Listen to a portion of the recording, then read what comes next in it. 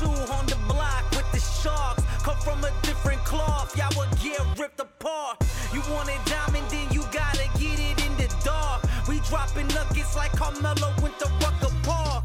Now we eating from state to state, we scrape the plate. I put my eggs in a basket, took a leap of faith. I took a chance, now we grow and see the impact. Decoding success with special guests, now let's bring Matt. Welcome to the show, episode number 204 here on the Decoding Success podcast. You're rocking with your host, Matt Labrie. And just to reiterate to everyone that's tuned into this right now, 204 episodes into the show, one of our goals is to help you extract the greatness that is within inside of you, to peel back those layers, to get down to your true essence of who you really are in this world, to optimize your life on new levels, relationships, career, business, finances, joy, happiness, and beyond. But how are we going to do that? On this episode today, we're going to help you understand your brain on a whole new level, the functionality, the processing, and beyond. Today's guest, Dr. Jill Bolte Taylor, is a Harvard-trained and published neuroscientist. In 1996, she experienced a severe hemorrhage in the left hemisphere of her brain, causing her to lose the ability to walk, talk, read, write, or recall any of her life. Her memoir, My Stroke of Insight, documenting her experience with stroke and 8-year recovery, spent 63 weeks on the New York Times nonfiction bestseller list and is still routinely the #1 book about stroke on Amazon. Dr. Jill is a dynamic teacher and public speaker who loves educating all age groups, academic levels, as well as corporations about the beauty of our human brain and its ability to recover from trauma. In 2008, she gave the first TED Talk that ever went viral on the internet, which now has well over 26 million views. Also in 2008, Dr. Jill was chosen as one of Time Magazine's 100 most influential people in the world and was the premier guest on Oprah Winfrey's Soul Series webcast. Today, Dr. Jill is joining us, and she is going to teach us about whole brain living. So without further ado, we bring to you our friend, Dr. Jill Bolte Taylor. Dr. Jill, welcome to the show. Super excited to have you. Absolutely love your journey, your story. Really excited to decode that and amplify it to everyone today. So thank you for joining us. Thanks, Matt. I'm excited too. I think this will be a lot of fun. It will. I promise you that. Now, first question for you. This is how we kick off every episode. And like I just mentioned, we're almost 200 episodes in. So every answer to this question has been super unique, super different. I'm curious, how does Dr. Jill define success? Joy. Mm. If I find joy, if I'm doing something that brings me joy, then that's, to me, is a personal success. But that's what I'm interested in. I'm interested in living a life that has meaning. I love that. Now, here's a question for you. Now, our audience is typically millennial-ish, give or take, right? My question is, how do you know what brings you joy? Because society tends to add all of these things to us, right? Society shapes us in a way where we need to fit in from a primal perspective. So I'm curious, like, how did you finally realize what was bringing you joy and not the person society created? Well, I think that I was, given this incredible gift of having a major stroke. Okay. Yep. And by having that stroke, at the age of 37, I lost my left hemisphere. And the left hemisphere is the portion of our brain that has a past, a present, and a future. And it relates me to the external world. So it is our left brain that is culturally demanded upon and has expectations for. And when I lost that, I gained the experience of an uninhibited present moment life.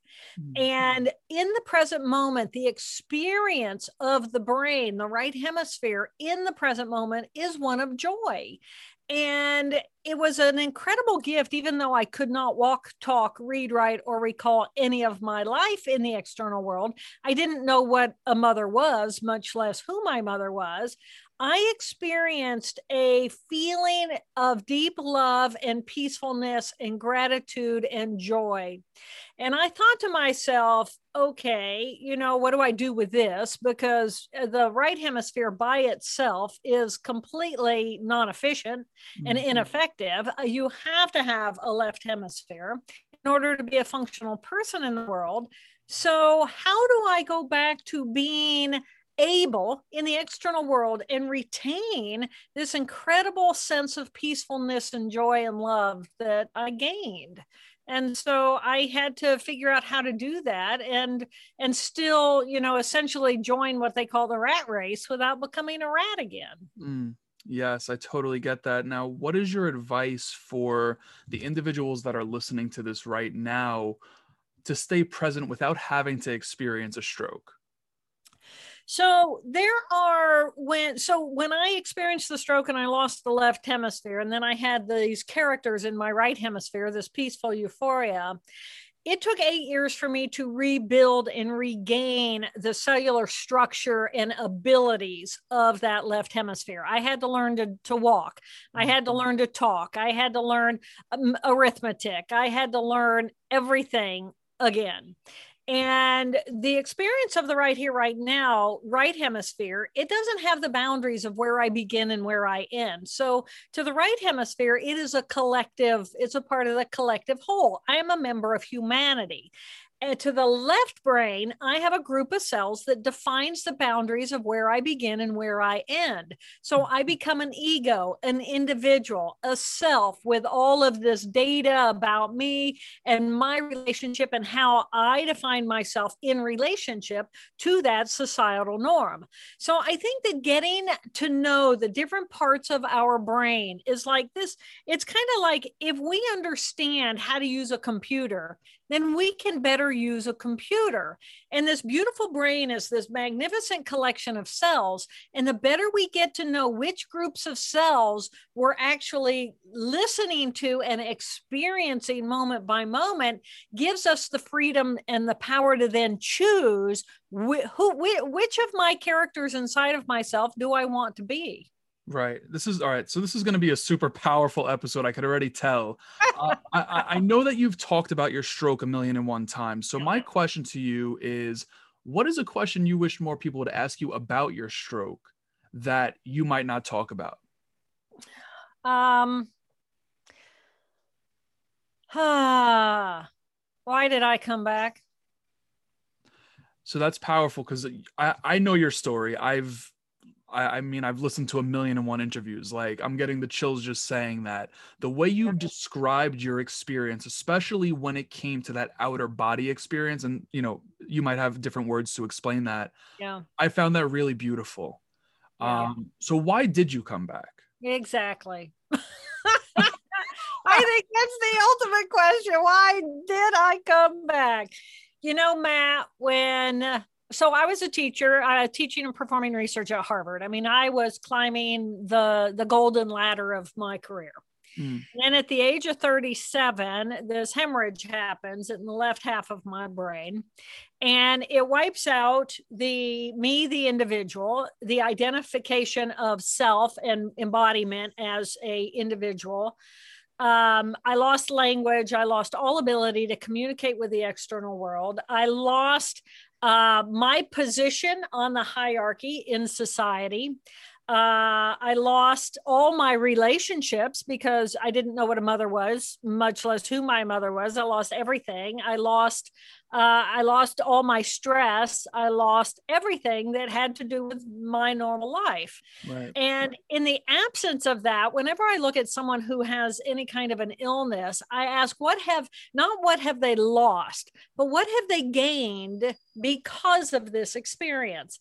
And I lost all the stress and all the relationship with self and the external world. But what I gained was this incredible sense of peacefulness, this blissful euphoria.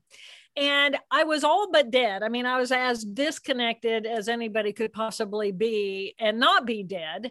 And existing in that space of perfect euphoria and this overwhelming sense of love. And I thought to myself, this is eternity. This is the feeling that I will probably have when when the cord is cut and I'm totally gone, whatever that is. And I was so absolutely enormous thinking, well, what do I do with this? How do I even try when it was unfathomable to me that as big as I perceive myself to be, when I don't have myself in this tiny little body working this mechanism, this billions and trillions and 50 trillion beautiful cells that are working so hard just so I can be me. What do I do when I'm just big as the universe? Mm-hmm. And there was a moment in there where it was like, but I didn't die. And there was this tiny little part of me, this tiny little gleeful part that's like, I survived. I mean, what do I do with this? Yeah, because, I'm anything but alive, but I'm still alive. I'm not dead. And it was really at that moment having to decide, well, I could exist, in this condition forever, or I can try. And, when our soul says, I'm in the body, I'm not dead. So whatever that is, I don't know. But I know what it meant to be alive and to be thriving as a healthy, productive human being. And so I'm worlds apart from where I was. And I think it is that impetus of a true sense of gratitude that I'm alive. Nothing else, just I'm alive. And the gift of what it means to be alive. I mean, forget the people forget your job, forget money, forget everything, and go all the way off into the phenomenon of, wow, I am a living, breathing, amazing collection of cells. And I'm here one moment and I'm gone the next, but I'm here in this moment. And I have the power to choose who and how I want to be based on what I am. How do I create a life? How do I run the cells in my brain that bring me joy? How do I look at the circumstances and the situations in the external world that I say, that may be great for other people, but that's not for me. That's not what I want. That's not what thrills my soul. So maybe thrilling my soul is doing my art or doing my music or doing my athletics or being in the water where I just feel underneath the water and the light goes away. How do I find that peace inside of my soul from which I then bring the rest of my being into a life that I want to live, a life that I can thrive in? Right. That's powerful. Now, I'm curious, do you feel like you had the power to come back, or was there a greater power, for the sake of political correctness here, was there a greater power that allowed you to come back? I was alive and I made a conscious choice to try. That was a conscious choice. I had the choice of not trying. I could have remained in a vegetative condition for as long as my body would have survived, but I was willing to try. Right. And if I'm willing to try. Now, to the right brain, there's no failure. What failures are going to be? I was already all but dead. I mean, I had nowhere to go but up, right? And so it was like, well, I can smolder as this, organic lump of waste, which is what I had essentially become, or I can take this organic lump of waste and try to build something, create some order. And that was a conscious choice. And was a conscious choice a million times a day. The agony of recovery, just trying. It's like, if your brain doesn't understand mathematics, or your brain doesn't understand engineering, or your brain doesn't understand music, or your brain doesn't understand a foreign language, and you can't even hear the distinction between different R's, much less produce them, it is painful to try. It is painful to push yourself into that unknown with a willingness and a trust that, well, I may get nothing out of this. This may be an effort shot in the wind, or it might push a cell into a connection with another cell, which might create a circuit, which might create learning, which might create higher levels of ease with learning. Learning is exactly that. That's what's happening at the level of our cells. Some things we learn easily, some things we learn with, oh my God, struggle. Some of us forget it. I'm not even going to try. But it's a matter of differentiation. And the brain is this amazing organ that is it is designed to create order where there is no order, to create sense out of something that has no sense.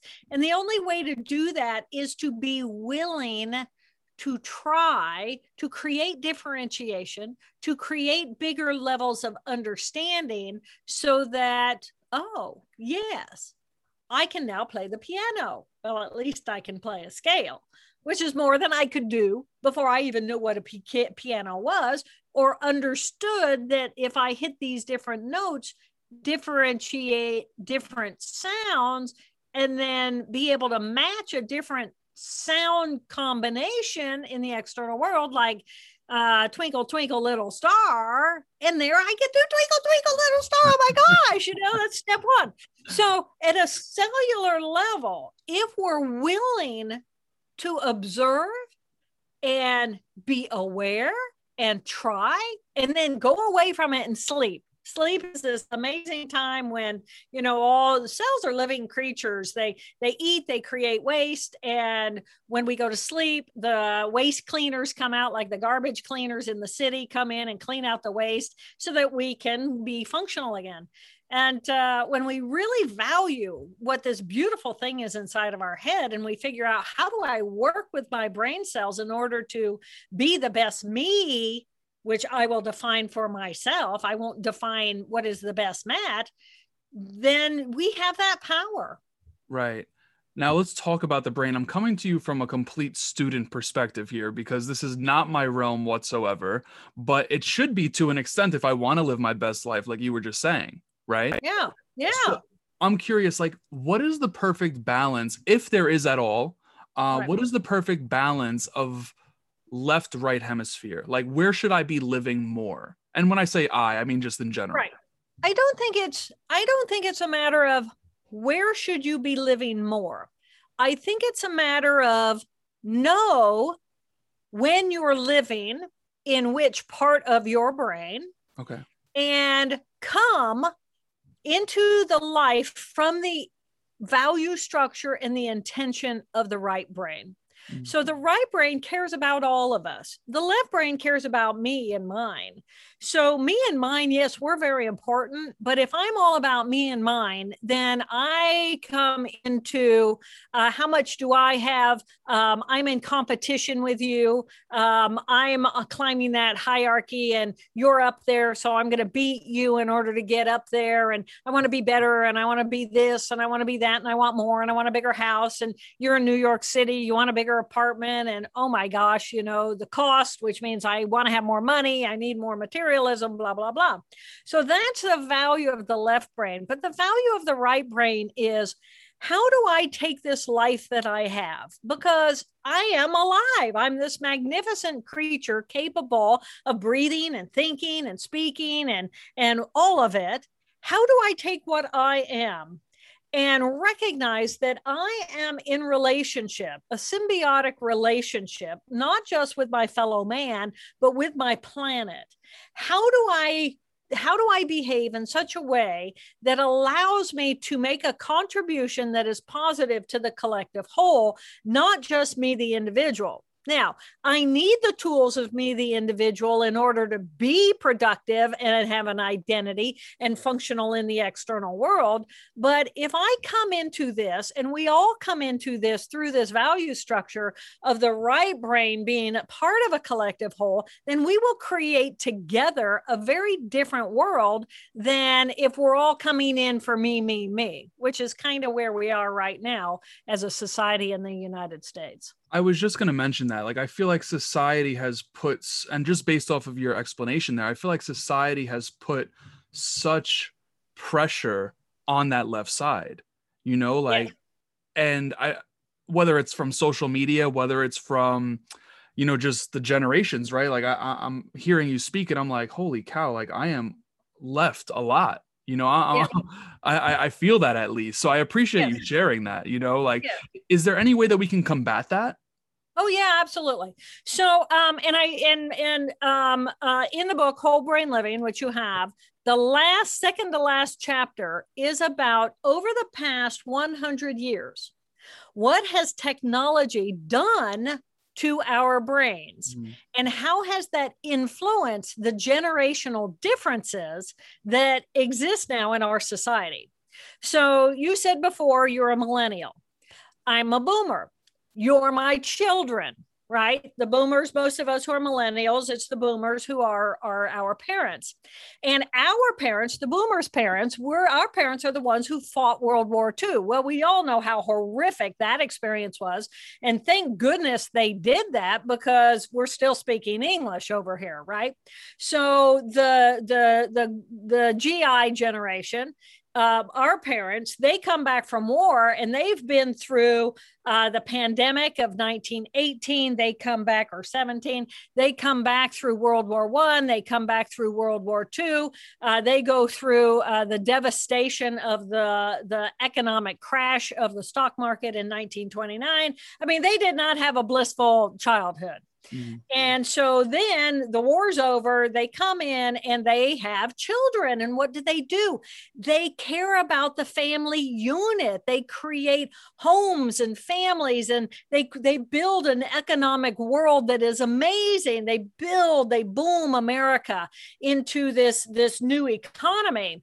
And they want us, their children, the boomers, to have everything. And everything means love and support and everything material. And so then we go through the 60s and the 70s and the 80s, big hair, big colors, big everything. But we become extremely materialistic. So the boomer population, now all of a sudden, our parents, they would work a 40-hour week and they would come home and they would have dinner at the table. Well, the boomers, it's like, honey, I can't come home, because if I put 60 hours in this week and I wear these dark circles under my eyes like they're my badge of honor, then I can win us a trip to Hawaii, you know. And it's like external materialism. And so then we have children, and they are the millennials, and we as boomers, we learned all the left brain skills of reading, writing, arithmetic, all the how to do everything through left brain skill sets, schooling. So say, for example, I learned the multiplication just remote, 12 times 12 is 144. Do I think about it? No, it's an automatic, it's a memory. But we teach our children through computers, and computers now teach left brain skills through the right brain. So the boomers come out with a right brain and a strong left brain, and we skew our values to the left brain because we want more. We want the bigger house. We want the boat. We want the toys. We want the vacation. We want our kids to get an excellent academics. And so we're all about that left brain. So then we give our children, your generation, the millennials, tools that look like computers. So you're in bed with a tiny little bear called Teddy Ruxpin. Did you have one of those? I didn't. Well, many of your peers did. But so now in the womb, the millennials are actually in their cribs with a computer that talks to them and that learns self-soothing through this apparatus. And so then through technology, you learn 2 + 3 = 5, not by just memorizing those tables, but you learn 2 chickens + 3 cows = 5 animals visually. So the millennials learn left brain skills through right brain tools. So you guys, you like doing everything as a collective whole because it's about the collective whole. It's about how do we be together? How do we work together? How do we do it? But how do we do it collectively? Where the left brainers, they're not about that.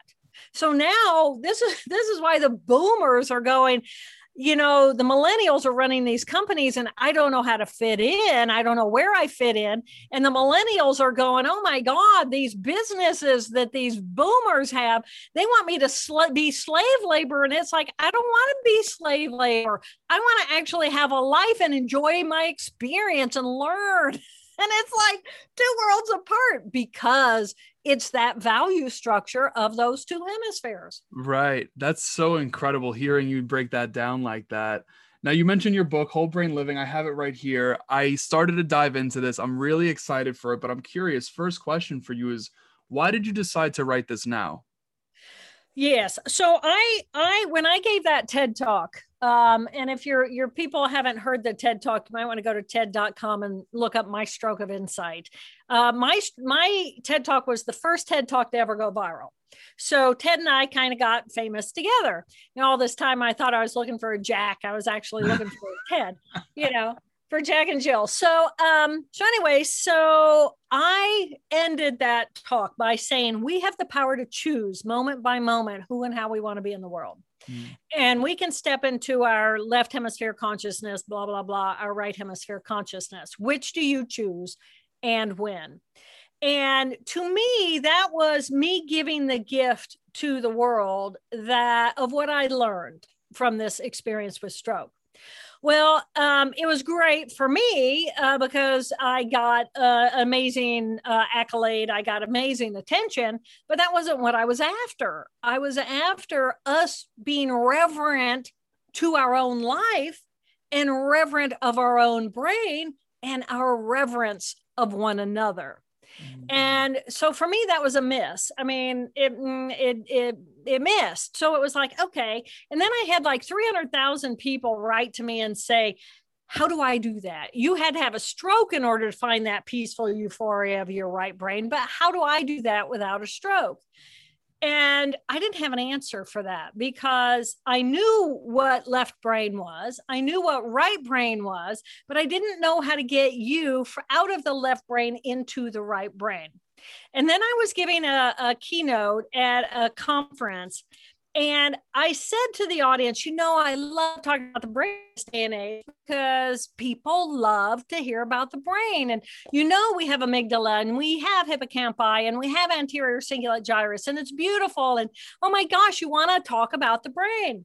I said, but the fact of the matter is we have 2 amygdala, 1 in each hemisphere. And there was literally an audible gasp in the room. And I thought to myself, oh my gosh, people don't realize that we have 2 emotional systems, 1 in each hemisphere, and we have 2 thinking brains, 1 in each hemisphere. And if people think we only have 1 emotional system, then emotional conflict doesn't make any sense.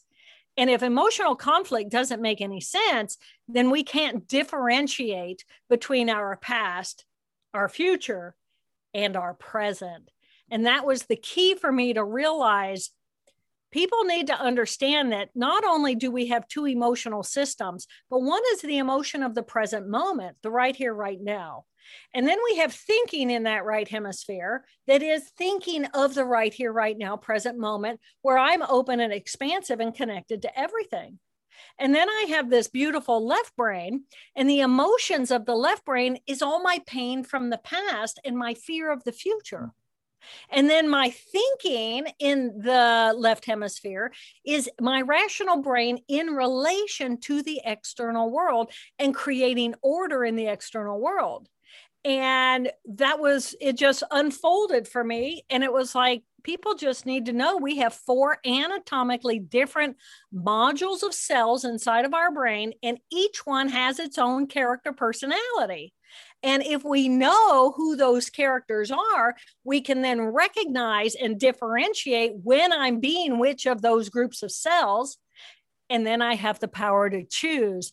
Well, right now, I'd rather go be my character 3, playful, or I'd like to go be my character 4, walk in nature and feel connected to God and all that is, and be a part of the cosmos and be my love.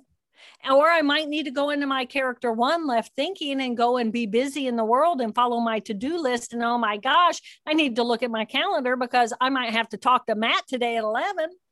Right. Or I might be caught in my pain from the past. And then how do I use the rest of my brain to love and support that part of me so I can self-soothe myself out of that pain back into other parts of my brain? I love this. So, question for you on what you were just explaining in regards to the emotional left and right.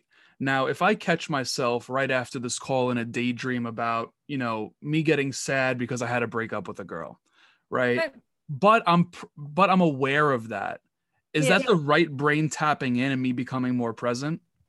That is they're all there. They're all there and they're all paying attention all of the time.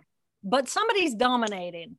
It's like all the energy in the brain is going to go to a group of cells and run the circuits. Right. So if you're now after this and you're thinking, oh gosh, I wonder what she's doing. And oh my gosh, and I'm so sad. And oh my gosh. And you feel that none of this is bad. Cells are cells, but it's so important to recognize every ability I have is because I have cells that are performing that function. So my ability to feel sadness or jealousy or whatever, envy or grief or joy, that's a group of cells inside of my brain. It's a circuit that I'm running. So I can be caught up in the woe is me, life is a bummer, and I can decide I want to stay in that because it's so delicious. It is delicious, and it's it wants to run on automatic, and I stay absolutely miserable for hours if I choose to, because then after I talk to you, well, now I'm going to go talk to another friend of mine about how unhappy I am, and that person did this and this person did that, and life is unfair, and damn it, and then once I hang up with them, then I go, oh, and I'm worried about this and I'm worried about that, and I can turn my little character 2, which is what I call that left thinking character, I can turn that part of me into a lifestyle. But the thing is that I'm all of these characters, and I want to be able to have all. I want to be fully human. I want to have my pain from the past because I can tap into it. I can feel it. I can feel alive. I can feel my misery. I tell people, I don't mind if you're feeling miserable as long as you remember to enjoy it because it's delicious. There's nothing more delicious than being miserable than perhaps grief. And grief is like, oh my gosh, devastation. Take me to my knees and rip out my soul. And it's like, oh my God, I'm alive. I'm capable of feeling these emotions, but I don't have to make it a lifestyle. I can then have my left thinking tissue come in, which I call my character 1.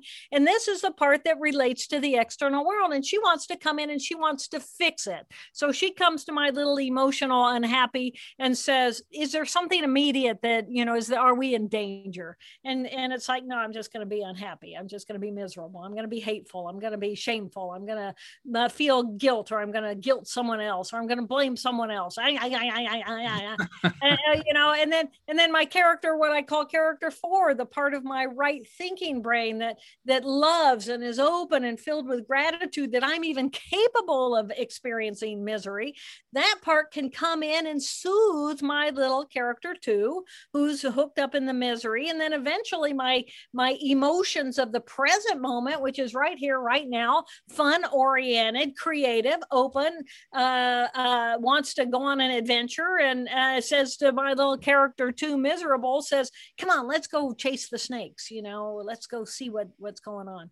So we have all of these different parts of ourselves, and when we get to know these 4 characters, then we have the power to choose. So the title of the book, very specific: Whole Brain Living, the Anatomy of Choice, and the 4 characters that drive our life. And when we know each of those 4 characters, then we have the power to choose moment by moment who and how we want to be in the world. And it's personal freedom.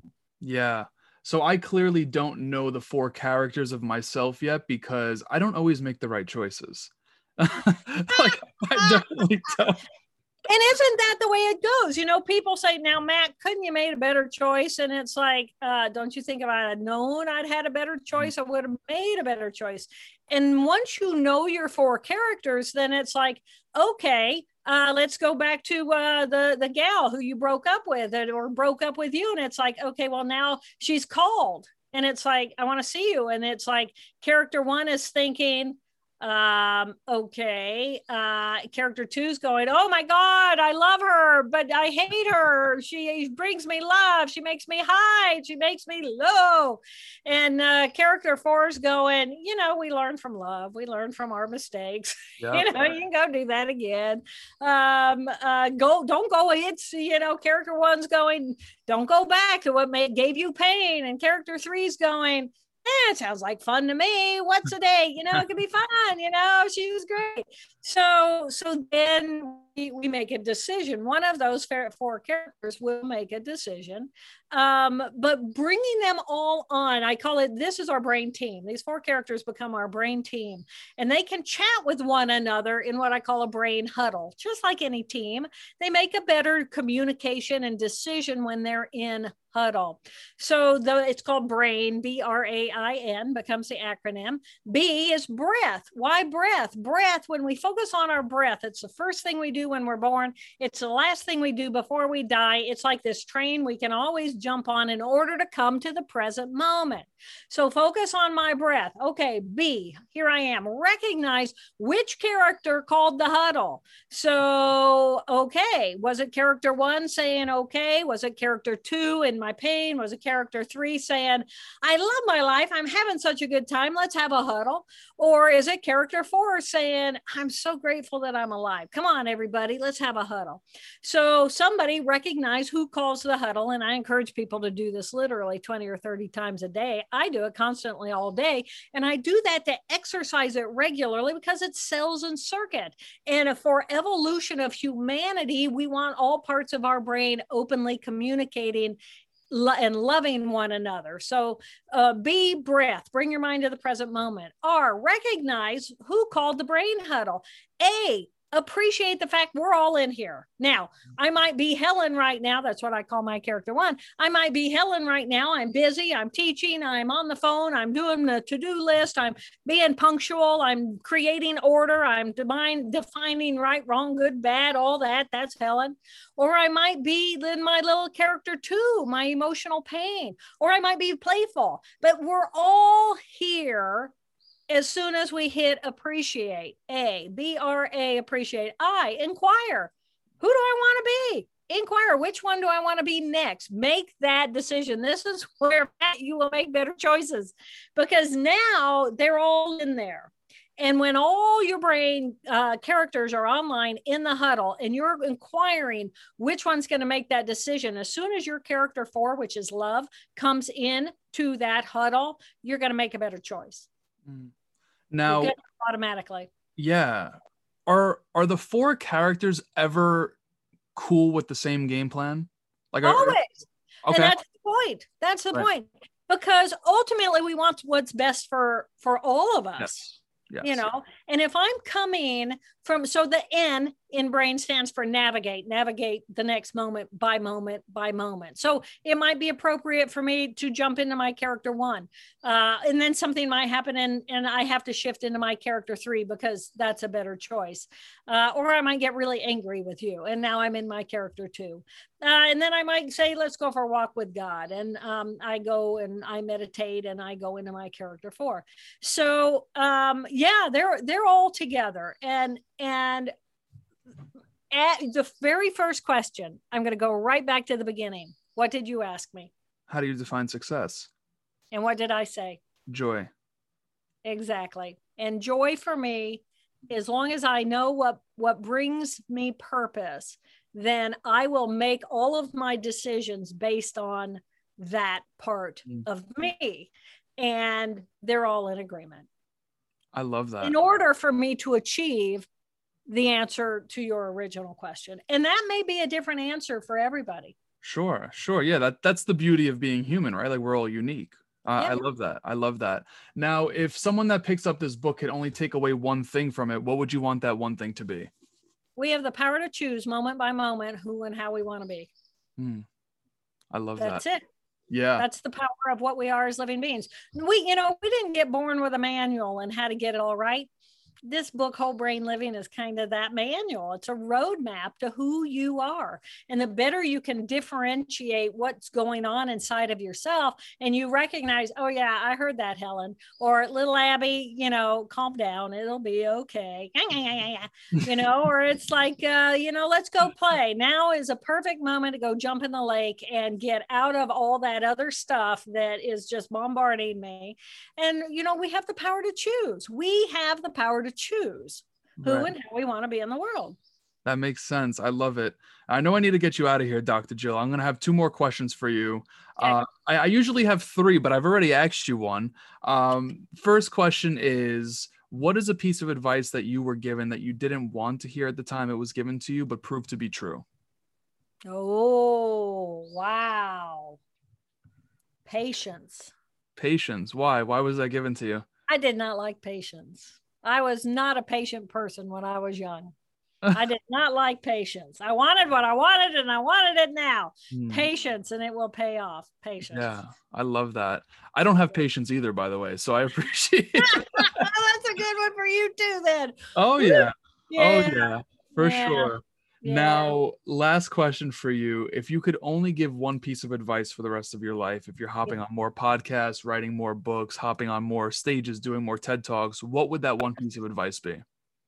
Our number one job as living beings is to love one another. Yeah. Period. Our number one job is to love one another. Yeah, I agree with that. I appreciate that too. That's beautiful. That is beautiful. Now, Dr. Jill, I'm going to make sure that the link to get the book is in the show notes, websites, all that good stuff. Are you on social? Where are you hanging out on social? I will be soon. My team is saying, Jill, you got to go Instagram. So I'm going to actually have a good time with Instagram because my little character 3 is going to go Instagram. There we go. There we go. Yeah, I'm going to make it fun.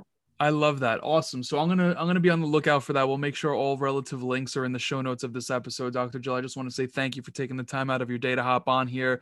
Had an absolute blast. You are absolutely amazing, to say the least. So thank you again. Thank you, Matt. I appreciate your time. And to your audience, our number one job is to love one another. Agreed. Thank you. Thank you, Matt. And there you have it, episode number 204 with our friend, Dr. Jill Bolte-Taylor. Although this wasn't mentioned earlier in the show, you're still listening to this episode, so here's what we're going to do.